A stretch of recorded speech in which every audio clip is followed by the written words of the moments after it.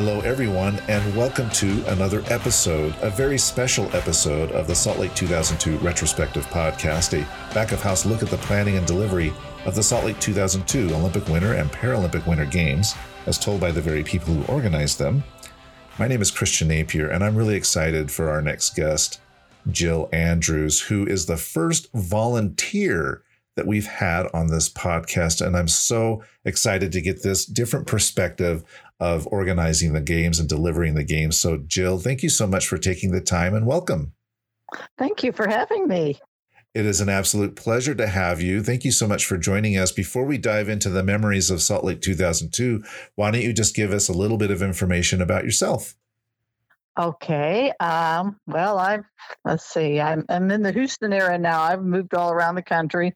I was living in Nevada at the time of the Salt Lake Games, so it wasn't too bad of a drive to go from my area just east of Reno over to Salt Lake. And when I was there for 3 weeks, I have been in a lot of different sports: equestrian, skiing, shooting. So a lot of the sports played into the Olympic theme, and I've always watched the Olympics. I wish I could have been an Olympian, but another path. Yeah, I think a lot of us think that we would like to have been Olympians in a past life. I want to come back to Houston. So I was just talking with someone a few moments ago who was in Houston last week and was talking to me about some of the challenges and the devastation that everybody was facing because of the extreme cold that you had a few weeks ago. The ice apocalypse. Yes. So tell us a little bit about that. Well, it hit different people in different ways. The area that I live in, we've got a house that was just built and we moved in 6 months ago. So it's the latest and greatest. And we didn't have any problem, but there was a lot of people in my daughter's neighborhood who lives about 30 minutes away, and they had no heat, no power, no water. So there was a lot of different degrees about what happened, and some people are still waiting for the plumbers to get out and totally get them back into the water game. But for the most part, we're doing okay now.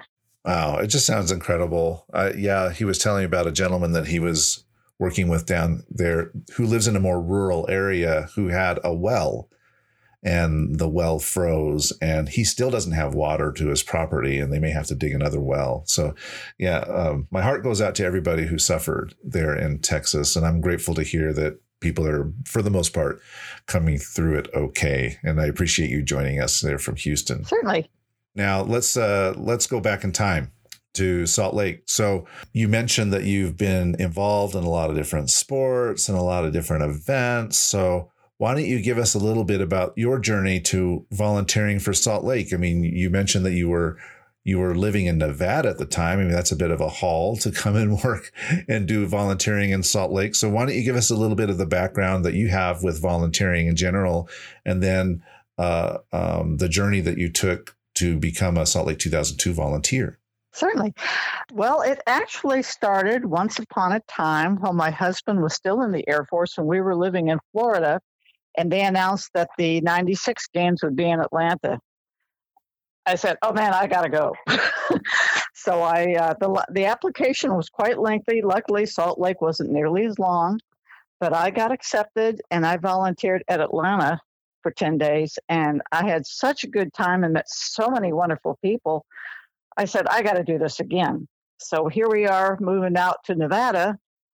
And lo and behold, Salt Lake's going to have the games. And I've never been to Salt Lake before in my life. I think I've been through the airport, but it's only a 6-hour drive. Well, I got the bug, and I filled out an application just as soon as I could and sent it off. And I did get accepted as a volunteer to be a snow stomper on the ski hill. My sister and I both applied and got the job. But about 2 months beforehand, I think it was 2 months, there was a computer glitch and we lost our assignments. Luckily, we were able to come back through, and they asked us if we would be interested in being transportation, working with the athletes to and from the village to the venue. And we, of course, said, hey, if it's the Olympics, we're going no matter what. And so I did apply and got accepted as a volunteer for the athlete drivers. I will note there are 4 classes of people that work in the games primarily. There's the red uniform people, which is your medical corps, your green uniform people, which is your security, your yellow, which is your ticket takers and ushers, and then there's the blue people. And the blue uniform people work directly with the athletes in one capacity or another, either at venues or at any other athlete area, such as the village. And I was lucky enough to become a blue person again.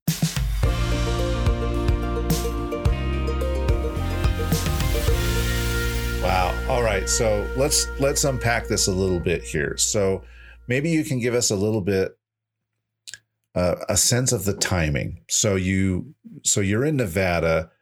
When was it that you initially applied? You had interest and initially applied to become a volunteer. How far before the games? Was it a couple of years, a year, 6 months? What was the time period like when you first submitted the volunteer application? Yes. Normally, the Olympic Games are named to a host city 7 years before the actual games. So for 2002, I think they made the announcement in 1995, which was right about the time I was moving out here to Nevada. Still getting the moving shock over from Nevada to Texas, but about 7 years. And as soon as they opened it up, advertised that they will be taking applications for volunteers, and there was an Olympic site. Then I started the application process. I initially followed the site's email and stated that I would like to be a volunteer. And then it began a discussion between the Salt Lake organizers and me through emails and letters. They sent me the actual physical written application, which I mailed back. And they like to know what kind of sports you have been involved in, what level of competition. Have you been an official at a sport? Because they basically are looking for people who have a little bit of knowledge in the sport and could therefore contribute because they're familiar with it. And so we started sending back the applications, and then they'd follow up with emails. And then as it got closer to the games, like I said, I initially lost my assignment, but got another one, luckily in time. And 2 months before the games, there was a hosting event for training. And since I knew I was going to be an athlete driver, I came to Salt Lake City, and they would put about 8 or 9 of us in a van, and we'd start driving some of the routes to familiarize ourselves with how to get to the various venues and how, to work in the transportation plaza and get around the village and get comfortable with interacting with the athletes and staff that way. And once we had done that, then about 2 weeks before the games, they had the actual uniform issue, and it was a long day. I left Reno, Fallon actually, about 6 a.m, took 7 hours to get to Salt Lake City. It took about another 2 hours to go through the uniform issue and then drive back to Fallon, Nevada. So it was a very long day, but worth every minute of it. Well, I imagine it would have been long for the training too. Did you do that all in one day, or did you end up staying overnight in Salt Lake City to make sure that you could attend all the training?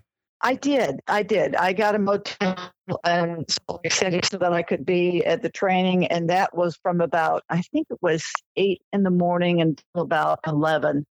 And then, of course, it was an easy drive home from there. Yeah, I can imagine.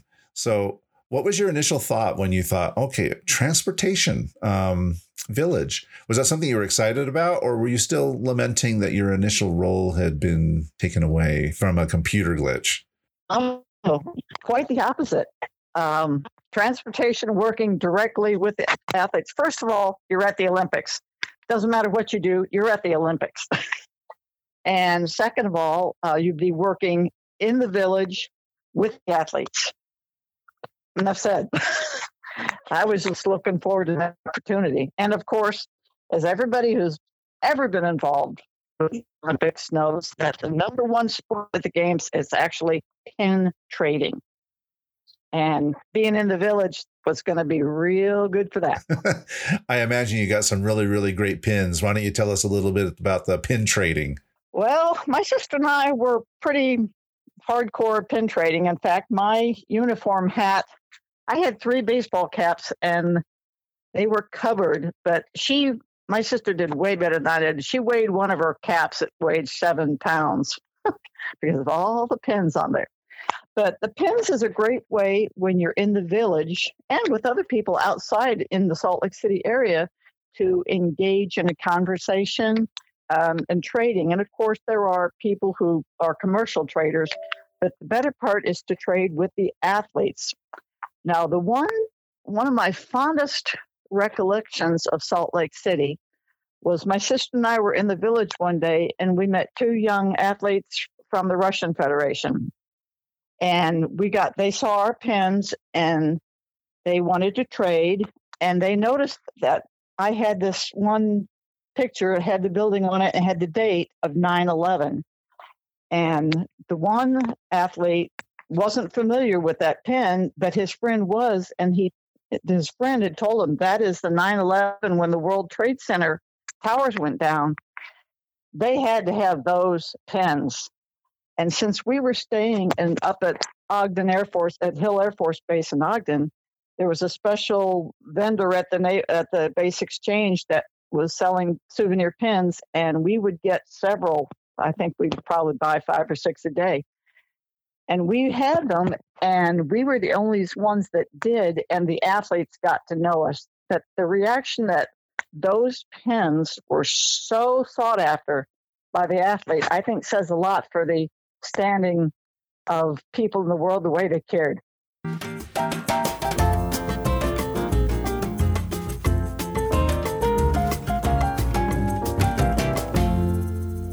That's a fantastic story. I want to backtrack just a little bit. You mentioned in passing there that you were staying at Hill Air Force Base. So was that your accommodation during games time? You ended up staying there?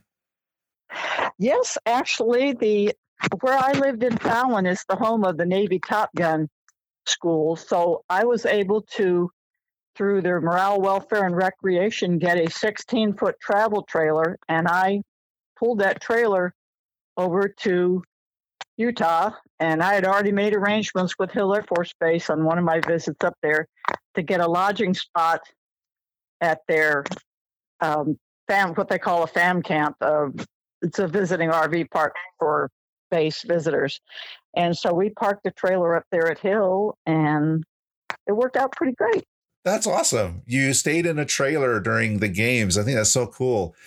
One question I have about all this back and forth with Nevada. Sometimes the weather can get a little bit dicey, and particularly taking I-80 from Reno through the vast expanse of Nevada, going over some mountain passes and whatnot. So did you run into any kind of weather issues when you were traveling, or were you blessed to have nice weather every time you had to come to Salt Lake for a training or uniforms or working the games? Well, as anybody who was in Salt Lake City for the games found out, the weather got warm. In some cases, the athletes may not have been quite so happy because it's hard to have an outdoor skiing event when the snow is soft and there's not a lot of new snow. But for everyone else, the warm weather was comfortable. Half the time, we didn't even have to wear our uniform parkas, just wear the fleece shirt and the vest and all that we were given, and that was plenty warm. So I lucked out that I did not have any bad weather to go to and from the games. And Salt Lake City, they had these pictures up on the buildings. That the one that was really impressive was the Stater, and it must have been a 25-story building. But when you're coming in from the west side and you see these pictures, and it's a beautiful sunny day, it was fantastic. I can imagine. Well, it sounds to me like it was also fantastic because, if I recall correctly, you said your sister was volunteering as well. So it got to become a family affair.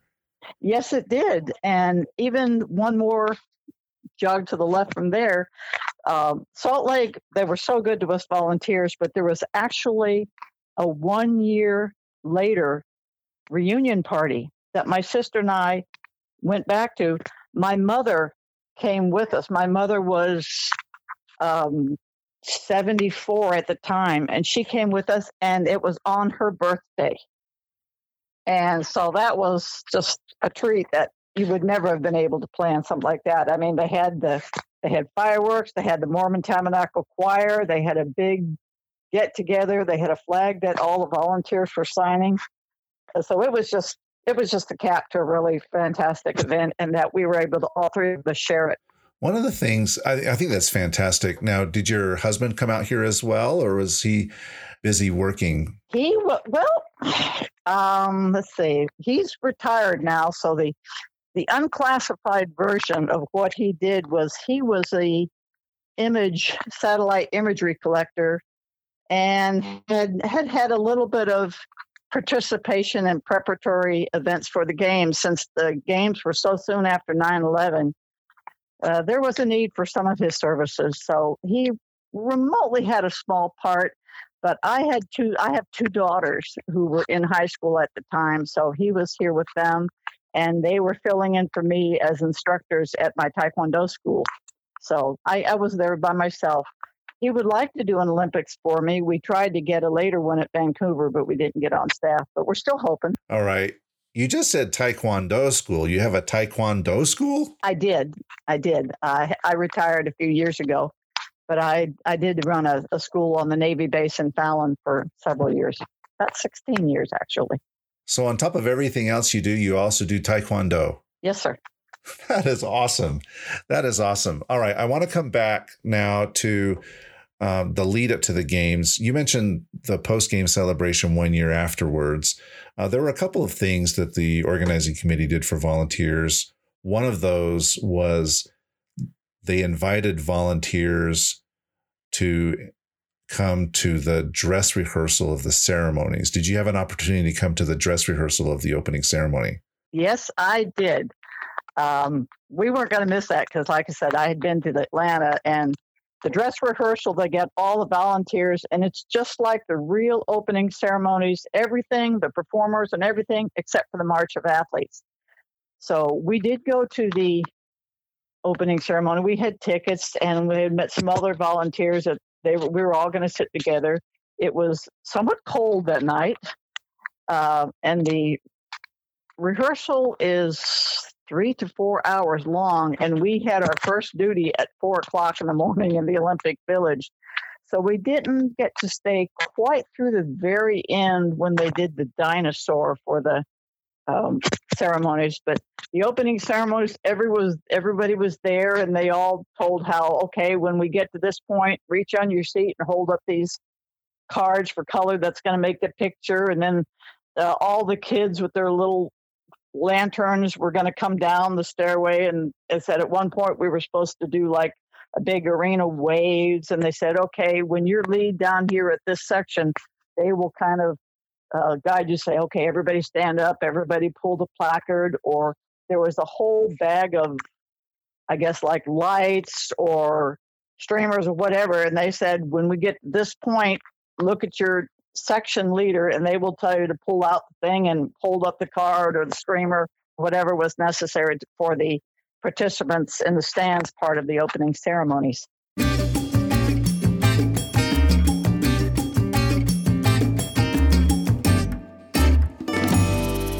Well, it sounds like you had a great time there at the opening ceremony dress rehearsal. But as you mentioned, you had to get up at 4:00 in the morning. No, we had to be in the village at 4:00. You had to be in the village at 4:00 in the morning. So you had to get up even earlier. So that actually takes me to a question for you. What was a day in the life of a Salt Lake 2002 volunteer like for you, Jill? What was your kind of daily routine during the games? Well, most of my shifts were the 4 a.m. My sister and I, for the most part, had the same shift. So we would have to get up about 2:30 in the morning because Hill Air Force Base is about 45 minutes north of Salt Lake City. And of course, we had to go in and get ready and had to make a dash to the restroom and amenities building on the air base so that we had hot showers in a warm building. And so we'd get ready and we'd drive down through town and go up to the Olympic Village. And then we'd have to go through security, which would take a little bit of time. They had a special parking lot for us at the Merrill Engineering building on the University of Utah campus. And then we'd ride the bus up. We'd go through security. Then they'd take us to the volunteer check-in. They had a building where we would check in, sign in, get our little allotment of Wahoo crackers that everybody makes jokes about, but we loved them. And we would then go from there through the Olympic Village out to the transportation plaza, and they would have given us our assignment saying, today you're going to be going to Snow Basin or out to the biathlon at Soldier Hollow or down to the hockey games or whatever. They would tell us what our assignment would be. So we would go to that section of the plaza, and they had these 14 passenger vans that we'd been trained on. And when athletes would come, or officials, coaches, they would come and say, okay, here's your van. And then at one point they would say, okay, your van is 80 to 100% full. They'd tap on the door, say, you're clear to go. So we would call into dispatch center with our van number and saying, we're transporting, athletes to the Utah Olympic Oval or to the Ski Bob Hill. We would take the athletes to the venue, and then we would usually stay on site for up to an hour to catch athletes that needed to come back to the village. And once our van was full, then we'd drive back to the village, go back through security, and discharge the athletes and wait to see if we needed to make a second run or third run. And most of our shifts were about 6-hour shifts. So we were either in transit to and from the venues, or we were waiting there just for the athletes and Olympic personnel. And that's what we did. And we had a real good time with doing that. And there were some interesting stories on that route too. Well, I want to get into those stories in just a moment, but before we do, I mean, you're working these shifts. Did you get a break? Did you get a chance to get a bite to eat aside from having your little bag of Wahoos? Yes, we did actually. There was I don't know how you call it, a big tent complex in the village just below the transportation plaza. It was for the athletes, their dining hall.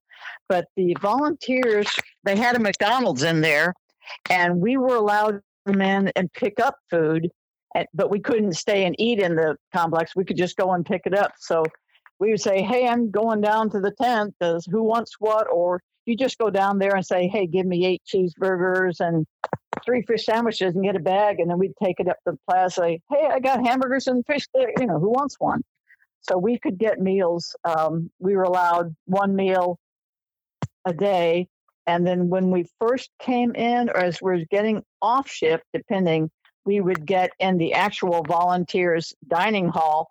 We would get a hot breakfast or a hot lunch or dinner, depending on our shift. So we had the option both ways.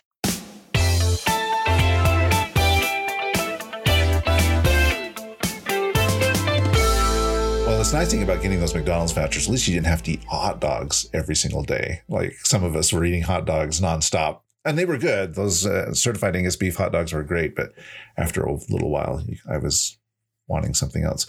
All right, so that's cool, giving us a little sense of the food there. So that's fantastic. Let's start diving into some of those stories that you've got on your list to tell us about. Well, one of the first ones is I had already driven to Snow Basin 1 or 2 days, but my sister hadn't. So they were gonna have her ride with me just to see the route up to Snow Basin. And one of the members in our van was the chef de keep of the German ski team, and German or Austrian, he spoke to him. And he said, well, my athletes are staying in this little hotel inn or something close to Snow Basin. They weren't staying in the village. I said, could you, swing through the village? We need to pick up I need to drop information or something.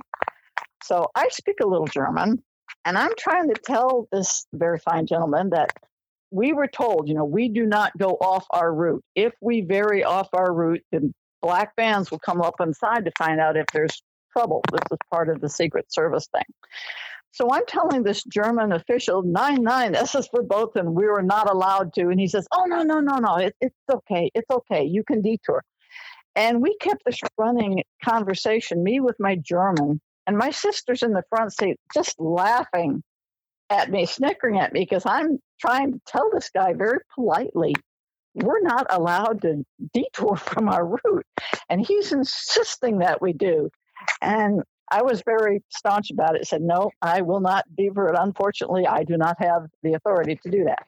So it was a interesting trip. Needless to say, I did not detour. He was laughing. I can imagine. Were there any situations where you or a colleague got lost getting to a venue? Well, not lost per se, but I did slightly deviate from the route to Soldier Hollow one day because we had to make a right turn past this little town. And I kind of got the route map that we were given said you take this one road, and I think I took one turn short. So I ended up about 4 blocks square off my route. And had to get back on course. No, I never saw the black vans. My sister said she did, but I never saw the black vans. But they told us if we get really off the route or time lag that we could expect them. But I never got lost per se because they gave us this inch thick map book, and they were pretty good. So we could go right to the venues. And nowadays they've got GPS, right? So it's it's a lot easier to get around. But let's come back to those athletes. You talked about the Germans and driving them around. You talked about the Russians and the experience that you had with the pin trading a 911. I'm assuming that you got to shuttle around athletes from all different kinds of countries. So what were some of the other memorable experiences you had with the athletes from around the world? Oh, well, I'm a language student. Primarily, I like Russian. So the games was a great time for me to practice my Russian.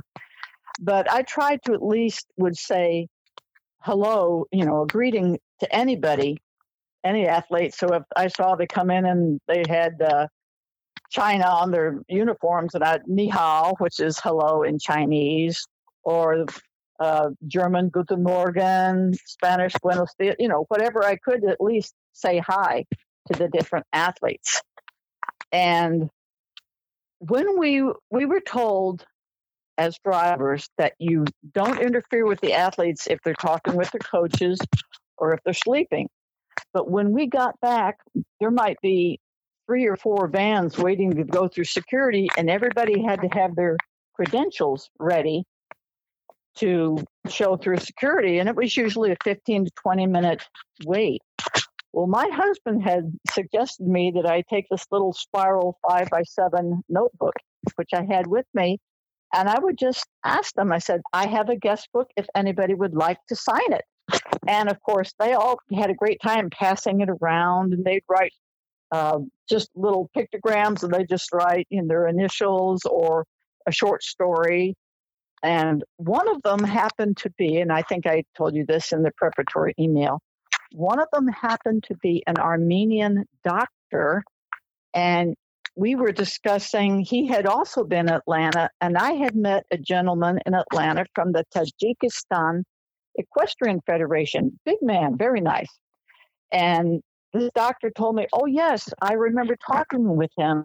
He passed away 3 years ago, but when I talked to him, he had remembered you from the Western store at the games. And so he wrote a whole page in my little guest book recalling our acquaintances and memories of the Atlanta games. And I thought that was pretty special. And I would get autographs, a little stories, a little drawings. And I have 21 pages of athletes, coaches, chef de cuite, IOC members, just all sorts of people from the games.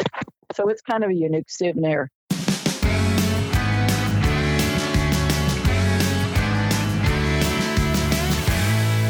Well, it's super cool. What a great little personal legacy of the games to have that book signed and written in by so many different athletes and team officials and IOC members. I think that's just absolutely fascinating. It's pretty good. I added a few more signatures pages at the 1 year daytime, the party down there at the it was like, I don't know what you'd call it. It was kind of like an amphitheater of several businesses. And one of the things I will say that I think sets Salt Lake apart from the other games or anything that people have done, Salt Lake at this downtown market center, they made this big marble wall. It kind of reminds you of the Vietnam Memorial. And they had this marble wall engraved with all the names of volunteers. I luckily, since my last name begins with an A, mine was in the third section. It was right by the stairs. And I was able to do the thing like they do at the Vietnam Memorial by putting a paper over and rubbing a pencil across it and getting an imprint of the name on this wall. But that was just over and above what anyone would ever be expected to be remembered that way with this marble wall. It was just unbelievable. I think that's fascinating. And yes, it is advantageous, I think, at times to have your surname start with the letter A. Full disclosure here, my wife's maiden name is also Andrews. There might actually be a distant relation there. I don't know, but she shares the same maiden or surname as you. Her maiden name is Andrews. But very, very exciting. What about the work with the other volunteers on your team? You know, so you're working there at the Athlete Village, and there are other volunteers working there. You know, how is that like? Getting to know some of the other volunteers that were working there and kind of building that camaraderie of volunteerism? Oh, it's great because you compare your experiences, just where you're from, talk to people, because there were times that we would have a 15 to 20 minute break in between, and we'd just be standing by our vans and we'd talk to the other drivers and find out a little about them. And of course, in some cases, we'd make arrangements with if we go to one of the sites and some of the people that were working, like the ushers and ticket takers, security people at the venues, well, then we'd start, saying, hey, I'm kind of collecting uniforms. So after games, I'll swap one of my uniform shirts for one of yours or a vest or something. And kind of, as a neat souvenir and different things that way. And of course, I had a volunteer at the security at the ice arena also wanted one of my Towers 911 pins. And I wasn't going out to the ice arena that day, but I sent it. And I said specifically, I gave it to the driver who was going out there, said, this is for so-and-so who will meet you out at the drop-off point. This is her pin. And I even let the dispatch center know that there was a pin on that van traveling to go to a security person at the ice venue. So we got along with some of the other people and compared our jobs to them. We did some pen trading. Had a lot of good relationships with the people at the various venues. That's fantastic. Did you get the chance to see any of the competitions, or were you just in volunteer work mode the entire time you were here? Well, my sister and I had 3 days off, and one day we went skiing up at Snow Basin, and it was the day of the women's downhill. And we were actually able to ski right to the edge of the course and see them come over a jump and then go down at the bottom at the run-out area at the bottom of the hill. So we got to see that part of it. That's about the only film we did since we were driving. But the days off, we were able to, ski at the slopes and see some of that. Oh, that sounds wonderful. Now, before we get to our quote unquote goosebump moment, which is kind of the really inspirational thing, are there any other fun or interesting stories on your list that you want to share? Well, yeah. As you know, there was one plaza which was specifically for the athletes to go to and from the venues. And they had another location in the village. They had a transportation center for like press and people like that. Well, I had come in early one day. I had a late morning shift, but my sister had the 4 a.m. and I had gone in with her. So about 8 o'clock in the morning, this lady came out. She's very harried and going, does anyone speak Russian? We have an Armenian that has come to the wrong plaza and we don't know how to help him. I said, yes, I speak Russian. So I was able to talk to the man, determine where he needed to go. personally left the athlete transportation plaza back through the village, down the quadrangle on the university, all the way down to the press departure point, and was able to get him on his bus downtown. So my Russian language, I mean, when I told her that I spoke, she's like, oh, thank you. Can you please help us back? So I was able to have a unique experience with a pressman from Armenia, trying to get him where he needed to be, and was able to help out that way.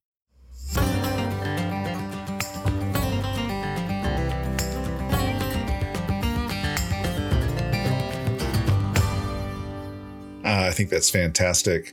It's funny, just yesterday I was doing a podcast with a gentleman who was a Russian speaker and was in charge of language services at Soldier Hollow, who had a similar experience where there was an urgent need and the interpreters were not there, and he had to step in and fill in with the Russian. So that's really, really great. Any other things on your list before we get to our final goosebump moment? There was just so many wonderful memories. I mean, the entertainment that they had in the village, one day they had like taiko drummers doing a performance out there, and just meeting with the athletes, talking with them, trading pins, whatever we could do, like that. It was just 3 weeks of great memories.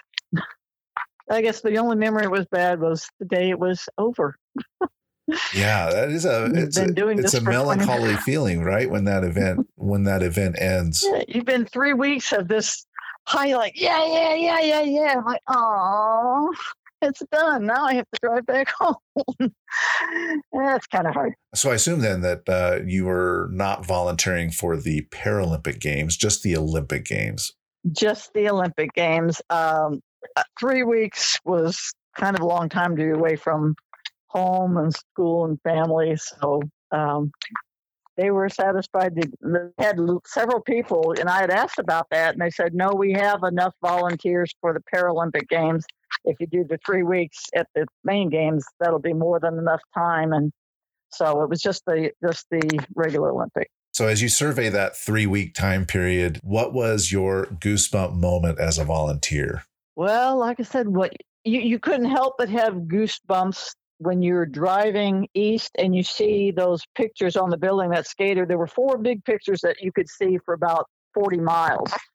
And that's kind of an awe-inspiring thing. But when you walk into the village, go, here I am. You're wearing the uniform. You're out there engaging the athletes and all. It's just one of those, wow, here I am. And then just all the things that happened during the occasion. My sister and I would come home at the end of the day going, I saw Todd Eldridge in the plaza. Well, I got the Chinese pin. Well, I saw this person. I got my picture taken with this one. We tried to see who could kind of get the most oomph for the day. And she got to hold a gold medal. So I think she got me on that day. But we got our pictures taken with some of the U.S. athletes. So that was pretty cool, too. Oh, it's fantastic. It sounds magical. Give us your favorite pin. Well, I have a thing that I will trade any pin except the very first pin I get at a game. And in this case, I was hosting on the quadrangle for the IOC members. People go downtown, and I had an Olympic Committee member from Kenya. I imagine he must have had a good time in the cold.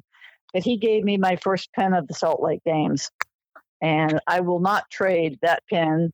And I had another one that I would trade, and some people trade because pins have different values. I just trade for the fun of it.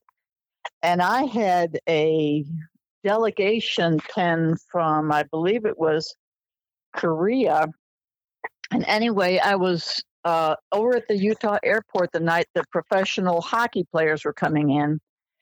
And there was a commercial pin trader, and he had his rolling bag of display case. And he saw that pin, and he asked me if I'd trade.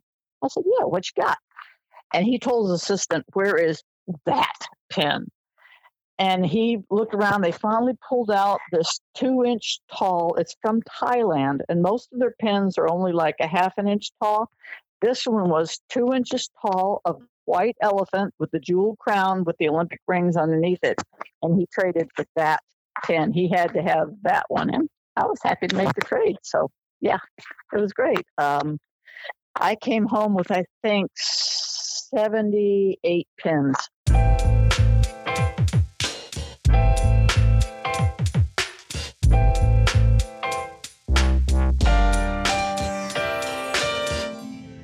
Wow, it's wonderful. It's wonderful. Well, this has been a really joyful conversation for me, Jill. I really appreciate you taking the time to kind of wrap us up. Why don't you just kind of, in a nutshell, tell us what volunteering for the Salt Lake 2002 Games meant to you? It was a chance to do something that not everybody gets to do. Luckily, it was a once-in-a-lifetime experience that was the second time in my life because I was lucky enough to do one earlier. But you're there, you are representing your country and welcoming all these athletes. You interact with people from around the world. You meet people from different backgrounds, different situations, officials, competitors, everything. All the people, just everybody is pretty much having a good time. A lot of positive vibes. You're doing something that needs to be done. Everybody thinks you're just a driver. Well, yeah, but if the athletes can't get to the venues, they don't compete. They don't win medals, blah, blah, blah. So you're filling an important role at an international high-level event, and you just feel like there's something that's big, and it can't do it without you. Yeah, the volunteers are absolutely essential. I totally 100% agree. And I really appreciate you volunteering your time to work on these games. Now, if other volunteers from Salt Lake 2002, if they wanted to share memories of those games with you, what's the best way for them to reach out to you?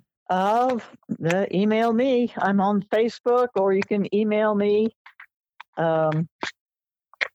That'd be fine if someone wants to call me and say, hey, I was a volunteer, and I'd do it too. But probably the best thing would be to email me. Yeah, and I can just put it on I can put it on the notes, the show notes. So sure. If people want to connect with you, they can just see the email address there. I have talked to some of the other volunteers, and my sister and I have both talked to some of the people we met occasionally here and there afterwards. And like I saw your email, and I reached out to you. And I really appreciate you doing that very much. And who knows, maybe there will be some kind of 20-year celebration next year for the Salt Lake 2002 Games. Oh, God, is it 20 years already next year? Yes, wow. It'll be 20 years. I know it's hard to believe. I went to the 10-year, and I went to the 1 year, and I just don't think Salt Lake could do any more than they already have done for the volunteers, but it'd be fun to see them try because they were so good to us. Well, the culture of it persists. Last week, I was in the grocery store and I saw someone wearing their volunteer jacket in the store. And so people are still wearing the uniform and they still love the Olympic Games here. And I appreciate you very much coming on and contributing to our little tapestry of memories, as I call it, of the Salt Lake 2002 Games. And hopefully we'll get more of your colleagues that also volunteer on the games to share their stories as well. Sure. I'll get a hold of my sister and give her your contact, and she would probably have stories to tell you too. And we both wear our uniforms proudly. I mean, that's my favorite coat is my Salt Lake Olympic jacket. And I love that. Yeah, be more than happy to have her on. Thank you so much. Listeners, please like and subscribe to our podcast, and we'll talk with you again soon. Jill, thank you so much. You are very welcome.